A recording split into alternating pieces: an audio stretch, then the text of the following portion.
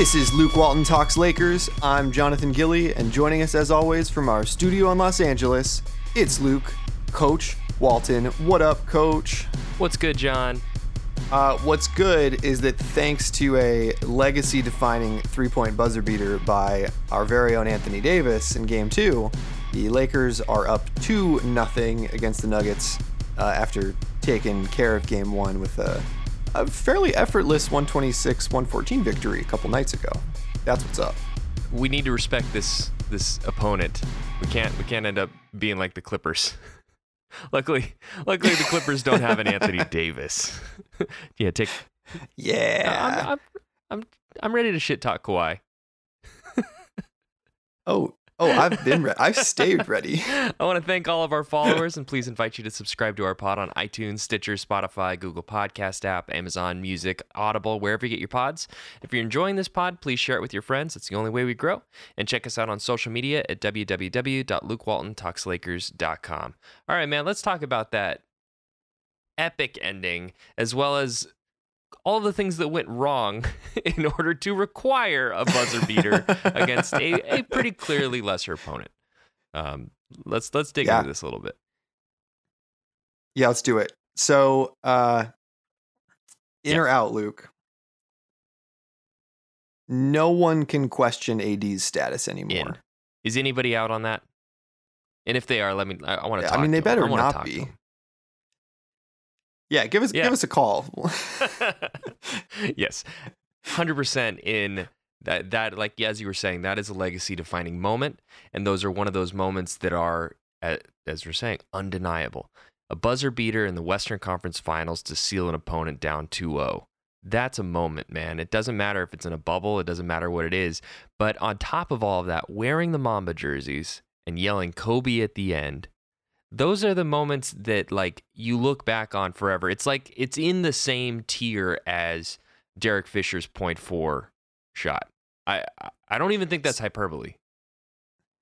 No. So I'm right there with you. So my next in or out was didn't even see this. That him yelling Kobe after that shot has officially secured his place within Laker Nation. Yeah, honestly, if he and LeBron win, and the rest of the team obviously win the championship, win the championship this year, and he stays long term, even if there isn't additional success. I feel like a moment like that plus a championship equals your number in the rafters.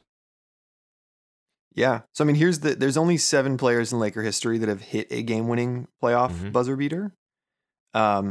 And it's Jerry West, who's the only one who's done it twice, by the way. Elgin Baylor, Robert Horry, Derek Fisher, Kobe Bryant, Metta World Peace, and now Anthony Davis.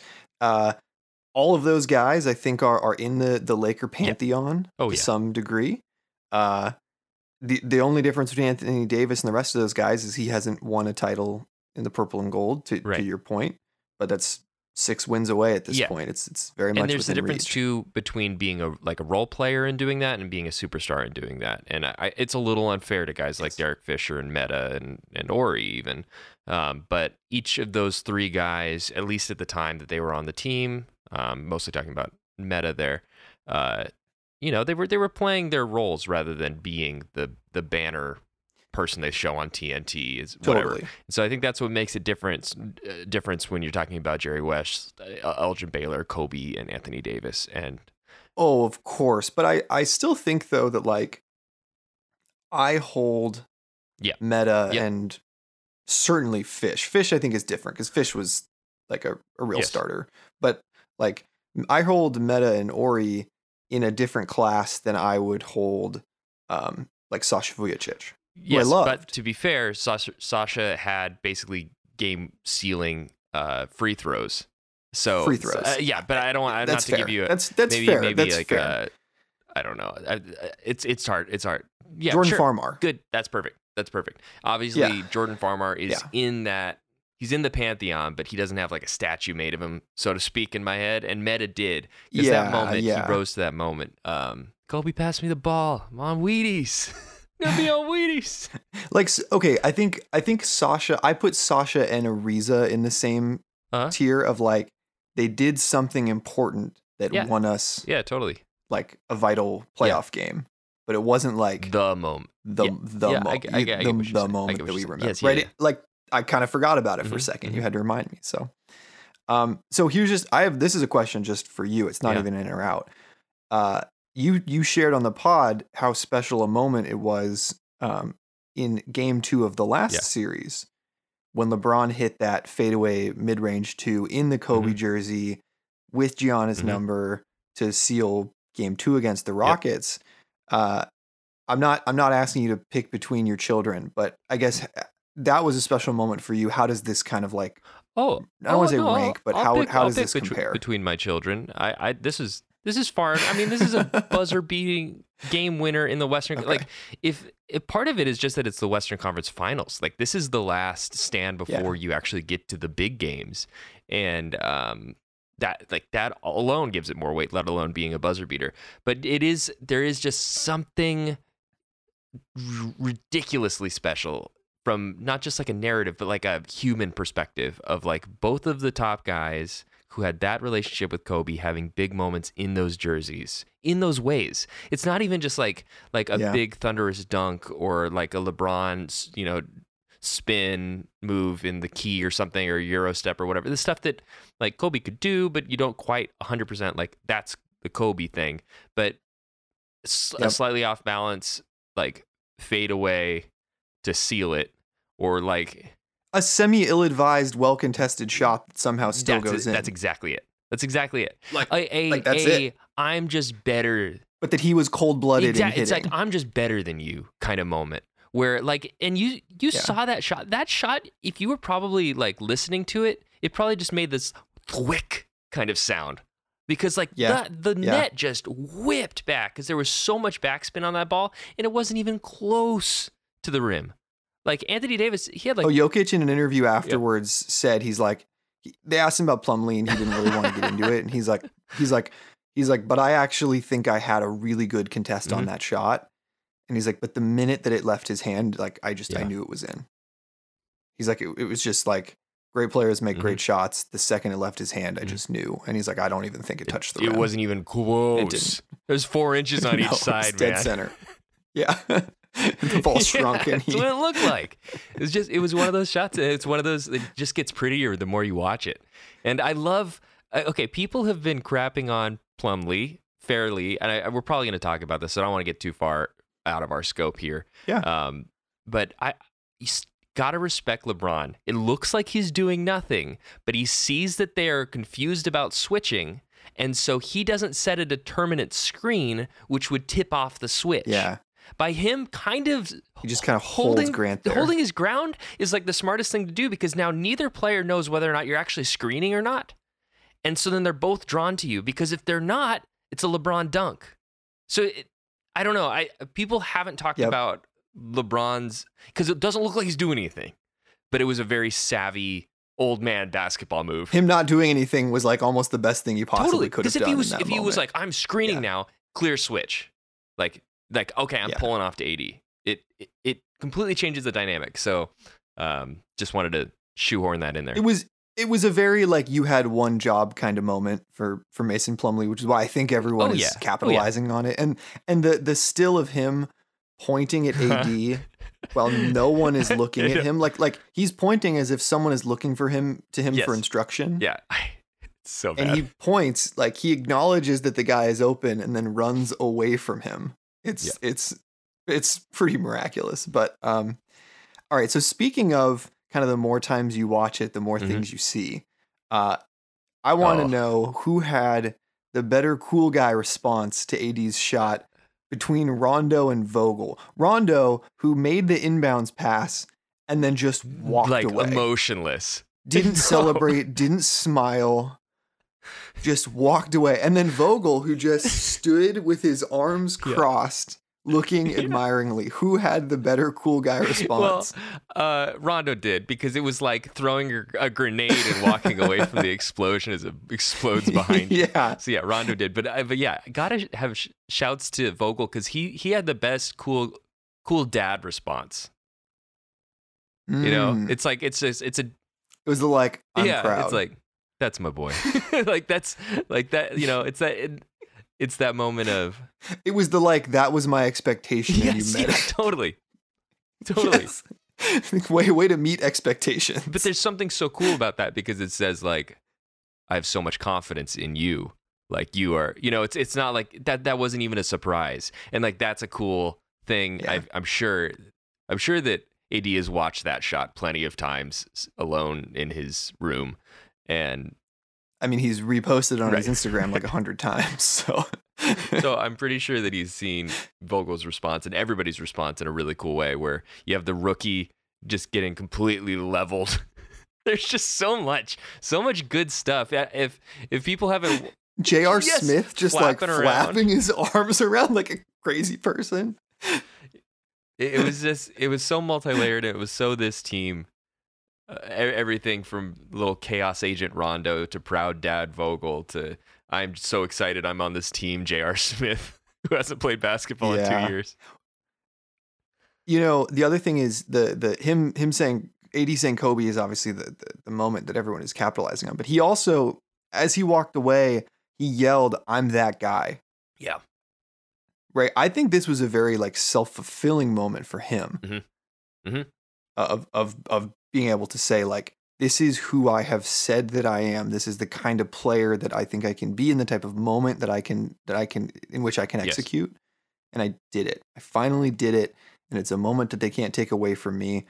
This is why I came to LA. Yep. This is what I dreamed about. And you know what I mean? And obviously the work is not done. There's still a title to be won. We shouldn't celebrate a buzzer beater like it's a championship, but man, like thinking about like all the podcast episodes we've recorded about losing games and seasons and we didn't make the playoffs. Like it just feels so good to have this kind of moment again, you know? It's exactly what we were talking about in the beginning of the year about not completely on the pod, but at least just between the two of us about how important it is for AD to continue to grow. And remember when we were talking about Phil Handy and being like, oh man, it would have been nice if we had Handy, with the young guys who had all that development to do. Yeah. Turns out AD had Phil Handy and is still developing. And we're seeing that progress. And this is like a little capstone on what this means, is AD is going from a top 10 player to a top 5 player to potentially a top 2 or 3 player. All while LeBron is perfectly happy to settle for some jump shots, kick out,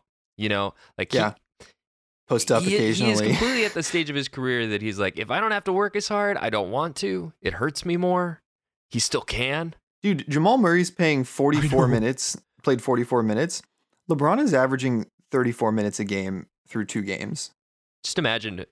He's I don't know the numbers, but I'm sure he's never averaged this few of minutes in a conference finals series in his career. I would venture to guess that. I would bet decently good money. Absolutely. Who would do that? Who would do that as a coach? And AD too. AD is only averaging like 36 or 37 minutes. So like neither of these guys is really being pushed to the brink. You know what that physically. Is though? That's disrespect to the other team. Straight up disrespect. It's like we're gonna rest both of our best guys. It's like we're gonna treat this like a mid-February game in terms of rotations. I mean, that's a full quarter worth of rest. It's ridiculous. That's ridiculous for LeBron. That's it's 12 minutes of live ball action that he is sitting on the sidelines for. I mean, that would be the equivalent of like just giving them a 5-point lead to start the game or something. Exactly. And then playing the whole game. So it bodes well for our future, especially since we're not down, or since we're not evened up at 1-1, since we stole that game and we did not give them our best shot that night. There was a lot, and then we just got bailed out by just a better basketball player. Well, I think this is a crucial thing, is that especially when you are the underdog in a series, you cannot lose a superstar game. Yeah. Right? Like if Jokic, this would have been the Jokic game. Had Anthony Davis not hit that shot, this would have been the Jokic game that established him definitively, right? And put him. I mean, he is like obviously in the conversation about best big man, but would have maybe even given him an edge over Davis, right? And we'd be looking at it, would be like, man, Davis didn't play great defense in that last possession. Jokic got the better of him and won the game, right? So I think that the trick for us is, you said it, we stole a game from them. That they did. We didn't play well. We stole a game from them, and you only get so many of those games where your guy has a superstar moment in the playoffs. And I mean, I think that like when you lose one of those, your chances of getting 4 more of them are pretty And don't sleep low. on Murray either. I mean, dude had a really good game, especially if you're looking at plus minus. Totally. Like when he was in, wasn't it like, weren't they, the Lakers outscored by like 9 points? Yeah, I have it down below. He was plus 16 in 44 minutes. That's ridiculous. And there's only 4 other minutes in the game. The tweet from John Hollinger was Jamal Murray was plus 16 in 44 minutes, and somehow the Nuggets lost the other 4 minutes so badly that they didn't win. It's amazing. To your point, we didn't give them our best. No. So hey, let's bring it down a little bit. So while this was a really cool moment and one that we will cherish, it is disappointing that this game came down to a buzzer beater. Are you in on that? It shouldn't have. Yeah, I mean, we had like an 8-point lead with 2 minutes left. Pulled our foot off the gas. I'm at the same time though. These are the types of moments that lead to sweeps. It's usually sweeps, at least in this deep. Like a sweep in the Western Conference Finals, that's ridiculous. But a sweep this deep is because you realize you're the better team. You let the foot off the gas enough for them to see daylight. You learn what you did wrong, and then you carry that forward and you close it out. And so this gives us all of the film from a loss with a win. And if we can, I love that. So, long-term positive potential. I think that's a really great way to think about this. Totally. So in or out, we're seeing too much Rondo now. He's playing 21 and a half minutes per game. I agree. I like that LeBron is able to play off ball, but he has to be very aggressive when he's playing off ball. Otherwise, then we just kind of have two guys floating. And I think that was a big criticism just of this game. It's not only Rondo's minutes. And he gave us some good minutes too. Don't want to act like he had an absolutely awful game, but not my favorite Rondo game. No, I love the minutes with he and Caruso, because I think Caruso is a really good off-ball player when LeBron is not on the floor. Yeah. But yes, to your point, like it's fun to have a few minutes of LeBron off ball, but he's got to be dominant, because otherwise what you end up with is Rondo open for threes that he doesn't take. And then no spacing and nobody's cutting aggressively enough. And that should be really, I think if Rondo is in there, LeBron should be our center. I feel like I get like in the dunker spot. Exactly. Like, I get that. I'm with that. And because then he's able to pick and pop and do stuff like that too. But they're gonna watch that and they'll see. I'm not too worried about that. LeBron had a bunch of turnovers. I think he had 6 turnovers, 4 assists, or something like that. It was more turnovers than assists. And that doesn't happen very often. So to your point, this was a Jokic superstar game, a Murray superstar game, and a bad game by LeBron standards. He still has a great line, but like by his standards, certainly in the second half. That's part of what skews the stats, right? Is he had a monster first quarter. We're only in this game because of that first quarter from LeBron, and then in the second half, he really fizzled, and he settled for jumpers, and his just intensity wasn't 100% there. Even admitted that. He said after the game, he's like, I leaned on AD in the second half, and I'm very thankful. Yeah, and he should have more. I think that there was room to give AD, to feed AD even more, and I think LeBron will see that, and superstars, they have like one decent game every 6 or 7 games, and we got the one from LeBron, and so we weathered it. I would imagine that he's going to play even better next game. And so to that point, I think there's some people who are saying, as you just said, we have all the tape of a loss with a win. So in or out, the Nuggets figured out the Lakers in game 2. Out. The Lakers just pulled their foot off the gas. Seriously, they were. It was like they were open driving lanes and 18-footer. There was a lot of that. There was a lot of easy way out, or like they'd get back on defense. They'd be like, I don't really have to rotate. Why don't we switch? Just these little like I get that we're trying to switch a little bit more against this team, and that's okay. But in order to switch, you have to be all there. Like half-ass switching is just bad defense, and that's what we played a lot of today, or what was it, 2 days ago? I would say that I'm in on that they figured us out at this level of effort. I agree. I'm in on if that. this is the level of effort the Lakers are going to give, then yes, they figured it out. They figured out how to beat that Lakers team. But I'm optimistic that that's not the team we're going to this is not the Lakers team we're going to see night in and night out in terms of effort and intensity, in which case no, they have not figured us out. I texted you after game 1 that the Nuggets are outclassed by this Lakers team and that they might win a couple games, but this series is over.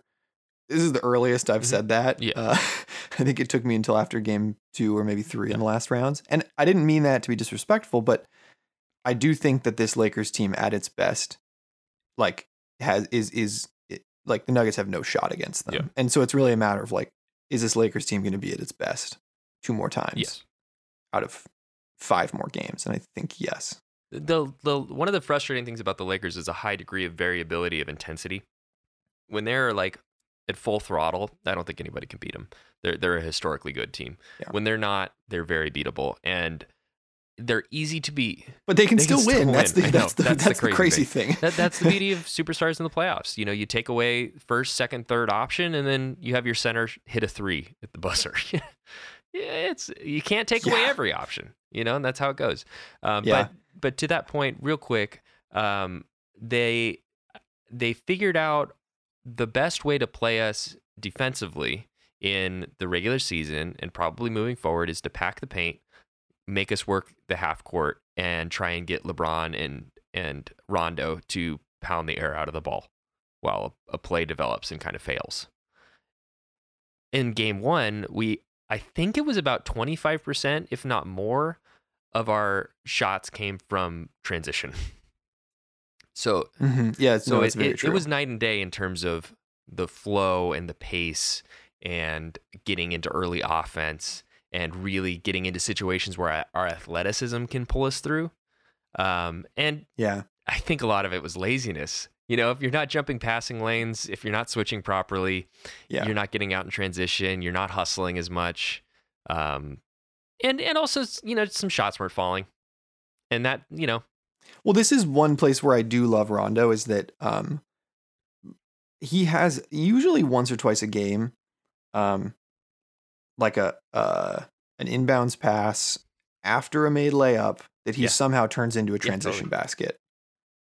We were just like, what? How did they not get back for that? Those are the moments when I love Rondo, when he pushes the pace and can do that kind of thing.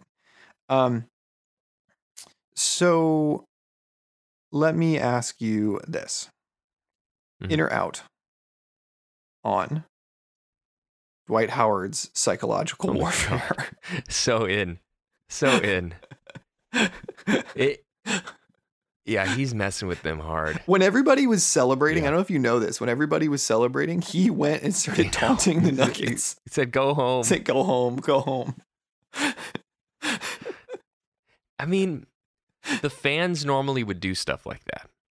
So that is part of us trying to reclaim a little bit of home court. Of you got to get in their heads. Yeah. And I mean, Vogel even said that to the bench. You guys are the fans. You need to pump up our team, and they've been doing it, man. And so they've been crazy. They were clowning on PJ Dozier. They were jumping out of their seats when he missed his free throws. They literally jumped the barrier and started laughing at him. All of them. That's exactly what we need. It's not even, and I know that it's not a great look, especially if people are thinking oh, come on, show your opponent respect, and we should. But at the same time, I get what Howard is trying to do of saying I'm going to beat you up and then I'm going to make fun of you. And then at a certain point, you're just going to break. And we saw that in the first 2 rounds is that the Portland just broke. Houston just broke. It wasn't the closeout game wasn't even really a game. It was just kind of like a formality. And that's what we're trying to do to the Nuggets as well. And they're harder to break, clearly. So if we can break them, that's going to be a really good sign of being able to, go up against a harder nosed team like the Heat, which is going to be a really hard matchup, or the Celtics. I still pick Heat. The trick for me, and one difference between game 1 and game 2, is I'm in on Dwight Howard's psychological warfare and on the bench in general. J.R. Smith is roaming the sideline like a coach. He's out in front of the barrier, just like walking up and down. Like, team's weird. I think he's like yelling at 3-point shooters in the corner when they're trying to shoot and stuff. But my one thing with Dwight is I love it, but he has to, and it's okay if he fouls. I'm actually okay with him collecting a bunch of fouls in those minutes, because I think that's some of how you get into that person's space, is to like literally get in their space. Down. Yeah. But he also has to make them foul. Yeah, that's the key. That's a good point. Him out there just fouling and being obnoxious, it is not effective. He has to get them to foul him, and not just anybody. He's got to get Jokic and Grant, and like he's got to get the people who are defending LeBron and AD basically foul him. And if he is not doing that, then I think that Vogel needs to pull him, because we had this like rollicking moment in the second quarter where like Dwight was getting feisty and trash talking, and then he got called for a tech. Yeah. And then a few minutes later, Phil Handy got called for a tech. I wasn't even sure what happened. Do you know what happened?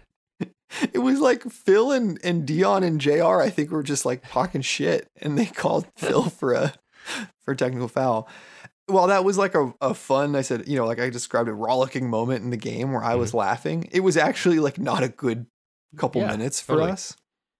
And the difference is that like we didn't get ours back, right? Like we didn't get, so I'm in on the Dwight stuff as long as he is getting them to foul him, as long as he's drawing fouls. But if he's not, then I think Vogel needs to pull him, because I think it can become a That's a very good point. And one more thing on terms of what Dwight is bringing is I think that part of the reason why we saw teams' backs break is because of just the physical intensity of playing this big of a team. And Dwight leaning on everyone that's under the basket trying to get an offensive or defensive rebound is just, that hurts, man, over and over. And it's every other day you have to face this guy that doesn't care if he fouls out. Yeah. And when it's not him, it's JaVale. Like there is always a massive body that you're contending with. So there's a lot of like, these guys' joints have got to be hurting a little bit, just from the play. And it was like that in that game 1 when they were trying to like really play big in like the first half and stuff. They couldn't even last the whole game. What are they going to look like tonight or in a couple days after doing this over and over and over again? This isn't the Jazz. This isn't the Clippers. This is a much bigger team. It's not a wing heavy team. This is just a bunch of centers that can dunk and dribble.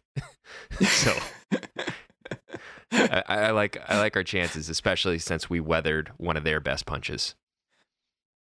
Yeah, me too. All right, so last in or out. Yeah. Luke. Braids. Braids are the new playoff beards. Oh, that's fun. Look at braids are the new. They're the braids are the playoff beards of the bubble, and everyone on the team who has long enough hair should get braids of some kind. And I'm looking at you, Danny Green. I'm in. I'm so in. Because he's basically the only guy left with long enough hair. I'm in on that, especially since Rondo's brother is the barber, or the head barber or whatever it is. Like, organizes the barbershop. They must be hanging out at that barbershop a lot, and so that's So I mean Dwight, Rondo, THT, KCP, AD now. I think Dion has them now too. Like every day a new player on the team has some kind of braids, and I'm digging it. I think they should do it. Whenever I hear about Rondo's brother, and I think about that Russ moment, I regret so much not like tweeting out a picture of the dude from Happy Gilmore who Shooter McGavin hires to say, "You suck, you jackass." Because I just imagine that's Rondo's brother at every single one of these games. Next to all the women and children. Yeah. Women and children and Rondo's asshole brother. He's braiding all their hair. Meanwhile, he's talking shit. All right. So, Luke, I want to talk about AD's dominance a little more specifically. So I want to share with you some stats that I pulled. And then I want to hear like the coach's take on what you're seeing, right? I don't want to just be like a stats in the air person. Let's make it make sense. So amongst players remaining in the playoffs, and who have averaged at least 10 minutes per game, because there's some guys who've played like 1 minute and hit one shot and it's bullshit. So amongst players remaining in the playoffs who have averaged at least 10 minutes per game, AD is currently first in scoring, first in blocks, second in rebounds, second in free throws made, second in net rating, second in some new made up stat on NBA.com called Pi, and third in true shooting percentage. That last one is pretty ridiculously huge too. Can we say he's the best player remaining in the playoffs right now? Like the way he is playing, not like all time, but just like today, he is the best player still playing basketball. Totally. Because he. And this hasn't even taken into. I mean, the net rating and the Pi are taking into account defense, but most of these don't even take that into account, or probably you could tell even just the first three stats to somebody from the 1980s, and they'd say, "Yeah, that's the best player. First in scoring, first in blocks, second in rebounds." That's ridiculous. So definitely he's the best player, and he's consistent.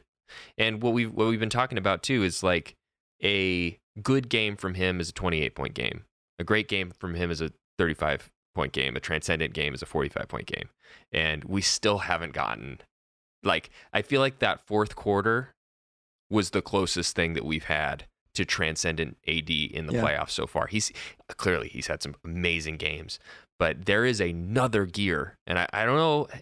The people that watched AD this year and the people that watched him in New Orleans, I feel like know that there is another level that if we hit that, there's no beating the team. And I think that at least one or two games in the remaining stretch here, especially in the finals, I think we're going to get something,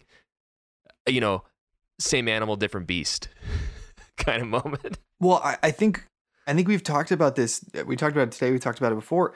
Some of this is just a factor of playing time. That he played 39 minutes in game 2, which I think is his highest so ridiculous minutes per game of the playoffs. So ridiculous. So if you want to talk about like even without him going to another level just as a player or in his abilities, him just playing 5 more minutes might be enough. That's a good point. It's a very good point. And we haven't even done that. And you know what I mean? So to your point, like, I don't even think we're at the place yet to even say we have another gear, because like we haven't even like, I'm gonna kill this shifting metaphor because I'm not really that great at manual driving. But to me, it's like we're not even at the end of that gearbox to even say like I think there's another gear. We haven't even tried to max it out. We're still in like third or fourth gear. Totally. You know. And it's such an amazing prospect for what we have moving forward. Is there is another card to play, as you're saying, in terms of just letting him play most of the game. He has the stamina to do it. Probably not a ton of games in a row, but that is one hell of a card to play. And I really think, but in a crucial game, and also in terms of number of shots, I think that he could just take more shots. That fourth quarter, I was kind of screaming at the guys like, feed AD. He can't miss right now. Well, he made as many shots as the rest of the team did combined. I believe in the second half. Across the second half, he made 8 field goals. The rest of the team combined made 8 field goals. So he should have gotten more shots. Yeah. And I think that we're going to realize that part of this is, I think that as you get deeper into the playoffs, analytics be damned, long range twos become more important. Especially just because that's the only thing that teams aren't really scheming for nearly as much. They definitely don't want the corner three, and they definitely don't want lobs. Next up, they don't want dunks and easy layups. So it's like that's the list of priority. The thing that's wide open, elbow shot. Long range two from the wing. I remember you telling me like when the Lakers traded for Pau Gasol, like I wasn't really paying as much attention to the league at the time. I remember you saying like this dude is money from 16 feet. Yeah. Because like they just don't come out and guard you as well there because they're like they're taught like don't give up the restricted area. Exactly. And he was a great passer too. AD is getting better as a passer. If AD unlocks a Pau Gasol level of passing, it's done. Yeah, that's what we're really seeing is AD unlock the Kevin Durant badge. I feel like that from the, maybe not from behind the arc, but from the long two part of the floor, he's turning into that kind of a player, and watch out. I get that. So a few more stats. This is from Anthony Slater at The Athletic, who, shouts to him, has been doing, I think, a really good job of quantifying what we're seeing. Some additional Anthony Davis playoff stats. He is plus 131 in the playoffs, which is the highest plus minus of all playoff players. To your point, he is 25 of 43 on mid-range jumpers from 16 plus. Which in the regular season, you're like, don't take those. But in the playoffs, sometimes it's the only... That's nearly 60%. Doesn't that change the equation analytically? If your guy can hit 60% of his long-range twos, now all of a sudden it's like, hey, man, that's kind of as good as a layup. It's awesome. Yeah. He has 65 restricted area makes in 12 games. So again, I think that we have this notion of that he's not like getting to the paint, but he is. Yeah. He is. He's just also operating from other places. Yeah. And so it's not we're so used to just like seeing centers always just right around the basket. Mm-hmm. So it's it's a mix for him. He's averaging 29 points on 57% field goal percentage, and his true shooting percentage is 65.4. And the defensive rating when he's on the floor is 102.3 against high octane teams. Like, don't forget that. These are wild numbers, man. Like, and we've played 3 teams that can like totally blow the roof put off up numbers. Yes, who don't really play defense and who rely on offense as just their outscoring best their defense. opponents. Yeah, exactly. So yeah, it's just ridiculous. And like, I'm gonna put him on blast right now. Like, Alex Meneses, friend of the pod, texted us after game 1 against the Portland Trailblazers and said AD isn't made for this. That's a terrible take. and I think he would probably take that back now. But he put it out there, and like, I think now through the deepest playoff run of his career, he's showing that he is. That should be the title of the pod. So, anyways, all right. So I want to talk a little bit about the second quarter of Game 2, just briefly, because I think that this was the crucial moment for the Lakers in this game. We established our lead during the first quarter, but Q2 like was when the Nuggets made their first real run.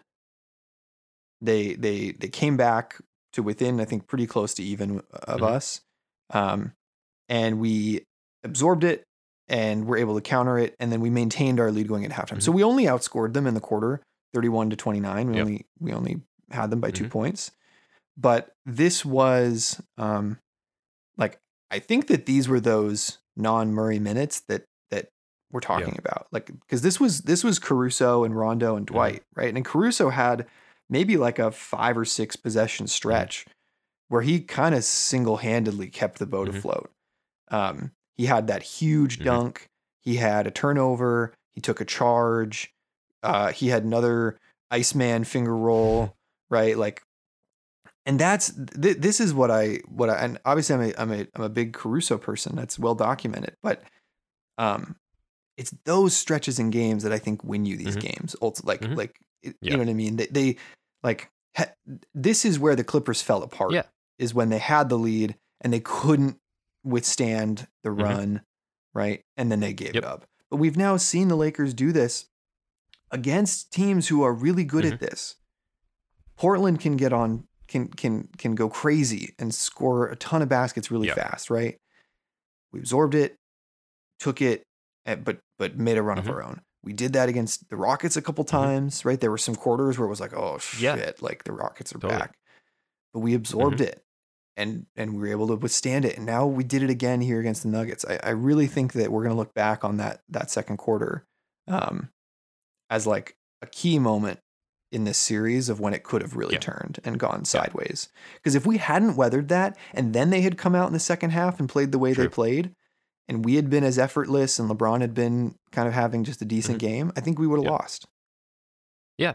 I mean, literally change anything. You know, if they hit a couple more free throws, if PJ Dozier actually hits his free throws. So we're getting better at taking a punch. That's been a problem with this team, especially earlier on in the season, and that's why we were losing against really elite teams like the Bucks or Clippers or whatever. Is that we would take a punch and it'd be hard for us to find our feet again. And this team is getting better at finding the rhythm when they're off balance. They're still not amazing at it though. I think that's an important point. No, they can still get knocked off. Like the Warriors with KD were probably the best at regaining their footing after a run, of any team. Well, they like made their whole living like totally not playing the third quarter and then just like somehow miraculously shooting their way back into a game. And we're not going to be able to do that. But I think that the biggest thing that we need to get better at is doubling down on defense in those moments. And that requires a certain level of intensity, and I don't want us to sleepwalk through any more of these games because the Nuggets are the worst team to do that against. And I think that we need to practice our habits for who we're going to face, God willing, in the finals.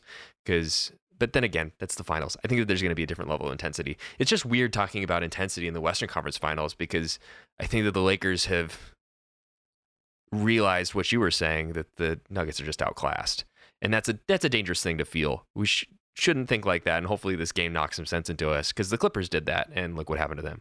So, I still think that we're a much tougher matchup than the wing heavy Clippers. So it's a little bit of a different story, but still, we got to wake up. So with that in mind, let's talk a little bit more about kind of the second half of that game. Like, what did you see? What did they do?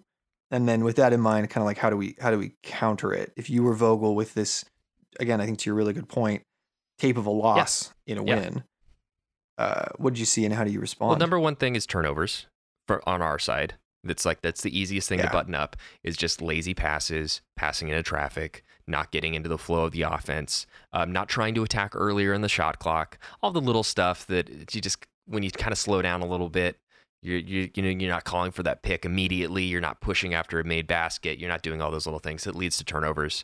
And then the next thing is our rotations. Can I just really quick on that? On turnovers, from Positive Residual, the Lakers had a 24% turnover rate, 24.7 by NBA stats calculation, which is the highest in a game this postseason. Yeah. It's also the highest that a Nuggets opponent has had throughout both the regular season and the playoffs. And we won. And we won. So part of this is just its intensity. Part of it's just we didn't have a very good game. And then, so from those turnovers, that leads to a momentum swing naturally. Jeez, I didn't realize it was that high. That's ridiculous. It felt high, but really it didn't feel that high. And then naturally, those turnovers, they put you on your heels a bit on defense. And I thought that our rotations weren't nearly as crisp. And I thought that that led to some really easy open looks for them from three. And it was the same story with the Rockets when they would get back into it. It's when our rotations weren't crisp. We weren't hedging off of the traps properly, and they would swing and get somebody like PJ Tucker in the corner. I think that those things will get hammered out, though. It feels like a classic game 2. They counter move, and now we're going to counter move again, and we might lock them up.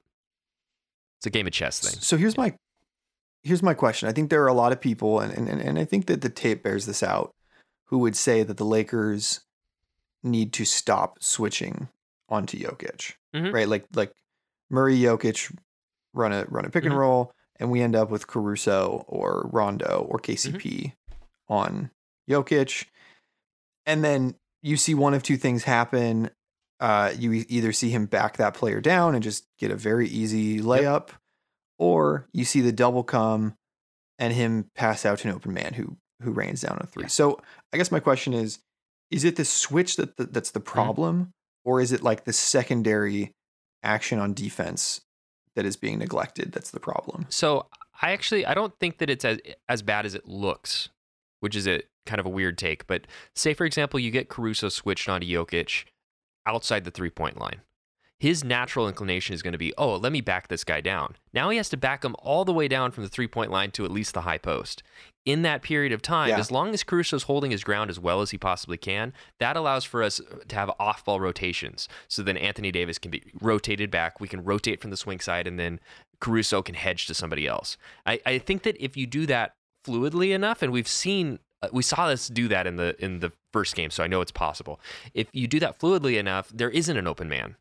And you're able to get the best of both worlds of eating up, time on the shot clock, having Jokic have to really work, and then all of a sudden he turns around and Anthony Davis is in his face.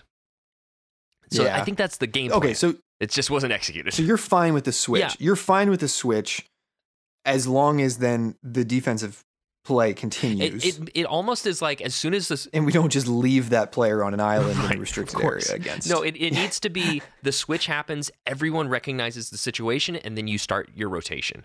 And it's less of like a double team, it's less of a trap, and it's more of a recalibration, another switch that you prep for, and the defense rotates, Caruso jumps to another man, or jumps into the passing lane so that it's harder for Jokic to like just throw it over his head.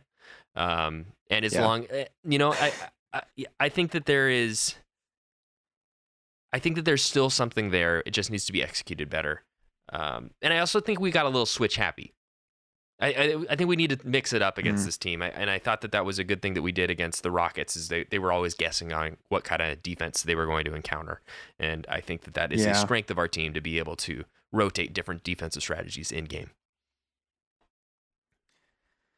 Yeah, I'm with you on that. I missed some of that like kind of frantic energy that we had against the Rockets. Yeah, totally. And they're different. It's a different team, and so it's a little harder to do. But I hear what you're saying. It's that we can rotate out of those situations, and as long as like Anthony Davis is hedging and is kind of in that that middle space in between two players, I think that we can force Jokic into pulling up from 3 over Caruso, which I'm okay with an aggregate. Someone, I was watching some tape that someone put together, and they pointed out that early in game 2, JaVale did exactly what you're describing, where he ended up switched on someone else and then found a moment within the play to come back and actually shouted. And because they're in the bubble, you can hear him say, "I'm back, I'm back." Which this person's take was that that was pretty clear evidence that this was something that Vogel had talked about at the start of the game, because it was on JaVale's mind, and he was communicating about it. I think it's to kind of everything we've said this whole pod, we just need them to maintain that effort and intensity throughout the game. And now at least they have some results. They can see what it looks like if they don't. And it's got to be a whole team buy-in. Luckily, you have Anthony Davis to make something out of nothing sometimes. But and also they're humans, so there are going to be some bad games. This was kind of a bad game. It happens. Yeah, but we still won. And that's what's got to hurt for the Nuggets. Like that's got to eat you up.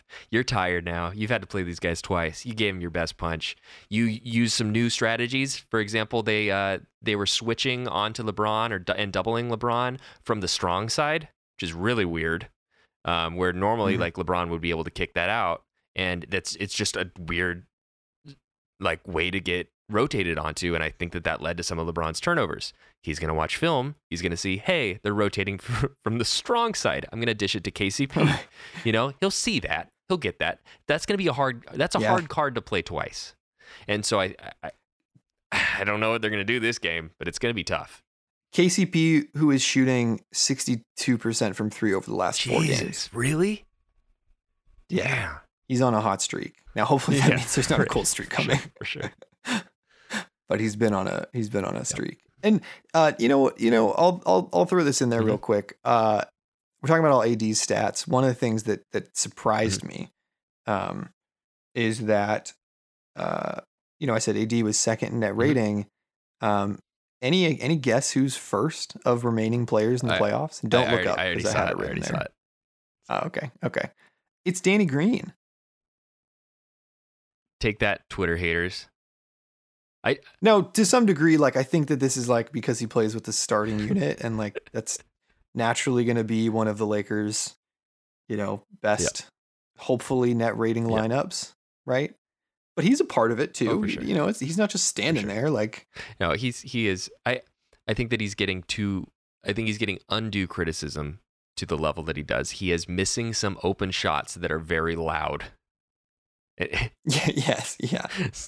Yeah. Well, he's also like, what did Alex say? He's like Danny Green is a nightmare on like fast break layups for both teams. Totally is. He totally is. I definitely get nervous when he's driving with the ball and he finds himself like under the rim. Oh, he's such a bad ball handler in those situations. But he does bring good things to this team, and I think he's getting a little bit too much criticism on Twitter, and it kind of pisses me off because he's one of ours. And I don't know. I think it's one of those times that he's gonna hit the shot that's gonna make everybody forget this. Just like Metta World Peace against the Celtics, there was plenty of criticism going Ron Artest's way before he hits that Game 7 winner. So. Yep. Heals all wounds, man. Now he's up there. He's in the Pantheon. It's the weirdest member of the Pantheon. He is by far the weirdest member of that Pantheon. I got some stories. Yeah. I don't want to share them. I got some weird meta stories. Yeah. Yeah, those are better.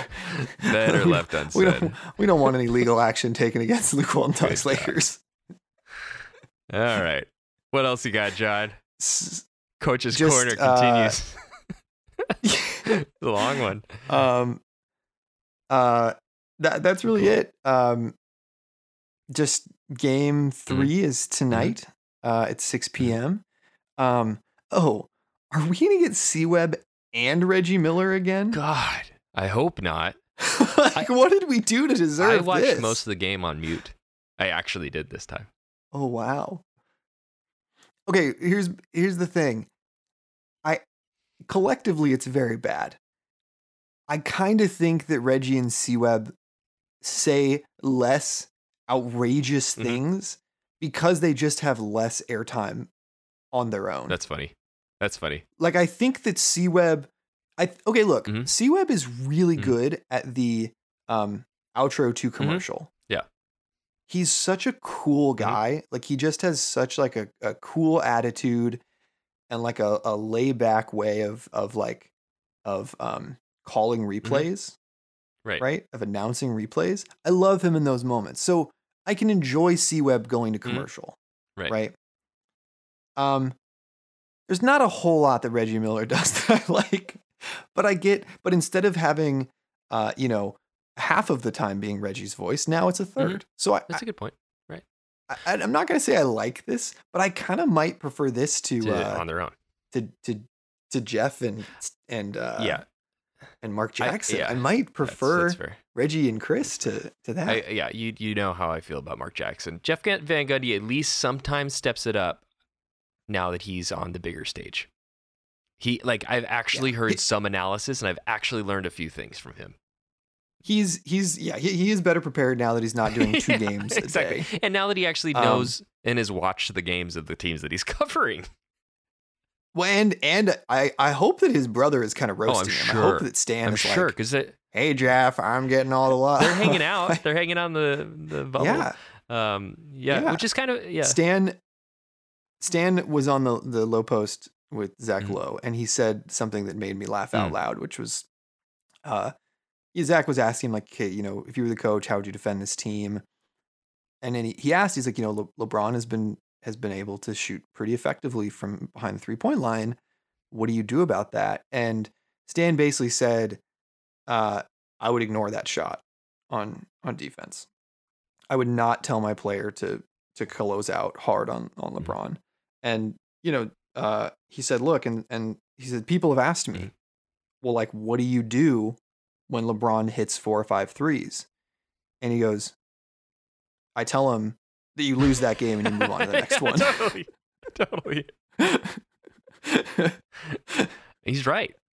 That's the move. That's totally the move. That's the reason why the Clippers played us well, is they did that. They said LeBron beat us. Yeah, and he's like, you just hope that that's not a closeout game. Exactly. The problem is that LeBron hits those in his closeout games, unlike Kawhi and Paul George. Yeah, 0 points, man. That is. Can we just forever roast. Say how funny it is that Paul George had the audacity. Oh yeah. To try to make a post game prep speech about sticking with the after team losing a game for 7, a championship, in which he scored 0 points in the 4th quarter. Can you imagine? And then I love that gets leaked. So that means that somebody on the team is like, that dysfunctional. Screw that guy. I'm gonna tell on him. That is hilarious. No, I mean, who gives a prep speech after losing a game 7 in general? You're done. The season's over. That's just a weird time to be like, let's pull together, guys. Like, what are you talking about? Half of us are leaving. Well, also, that's what I was going to say. Like, most of those players aren't going to actually, not most of, but yeah, like that's something that you text the guys who are still going to be on the team. Yeah, for sure. Right? A day or two later, you let it go through. You feel you text it. Kawhi, right. You text whoever, and you say, "Hey, look, like we still got this. We're gonna be back next year. Let's work hard this summer, or I guess fall, right. fall and winter." Yeah, I'm just going to assume that it was Pat Bev who leaked that. That's awesome. I just like the idea that he's like an incel. Yeah, right. I hope that Montrezl Harrell finds greener pastures. I think that another team could use him very well, and he would actually be able to enjoy his life. I feel like another team down the hall. Is that what you're trying to say, or do you just mean generally another team? It would be an interesting fit, especially if we lost Dwight or something. I've been wondering about, like, are we going to bring Dwight back? He's loving life, man. He's loving it. I could see it. I think he's. Do you think he'll sign another non-guaranteed contract? No, I think it'll have to be guaranteed, and he probably would look for a 2-year. Because he's old. I feel like he'd want to lock it up. But he might sign for a 2-year, like kind of the Caruso contract. Yeah. But we'll see. We'll see what other teams might really want him. Because we need to save that content for the long winter we have ahead of us. Exactly. of not being sure when basketball will You know what back. I love about the Paul George thing too is like that dude has been such a snake about abandoning his teams. And everybody in the league knows that in a heartbeat he could be like, I've always been a big fan of Milwaukee. I grew up just watching the Bucks every day. The Bay has always had a special place in my heart. Yes. I'm taking my talents to exactly. San Francisco. Yeah, I think he'd fit on the Kings. I think he would be a great king. I think he'd be a great king. Yep. So I don't know. He'd do just enough to engender strong bonds with the fan base. but not enough to ever really challenge in the playoffs. And in that, he would be a true king. John, we shouldn't call this in too much because I could see the Kings giving up 7 first-round picks to get Paul George. God. It's great. It's so fun roasting the Clippers. I'm so glad we get to do that all season, all off season. It's a beautiful thing. Me too, man. Yeah, so again, game 3 tonight, 6 p.m. on TNT. Be there or be square. Lakers better show up. I think we will. Yeah. All right, man. Let's go for another victory. Let's try and sweep these guys. No chance for a 3-1 if you go down 4-0. Take it easy, John. See you, man. Everyone should go get braids. Danny Green. Yeah, looking at you, man. See you, Luke.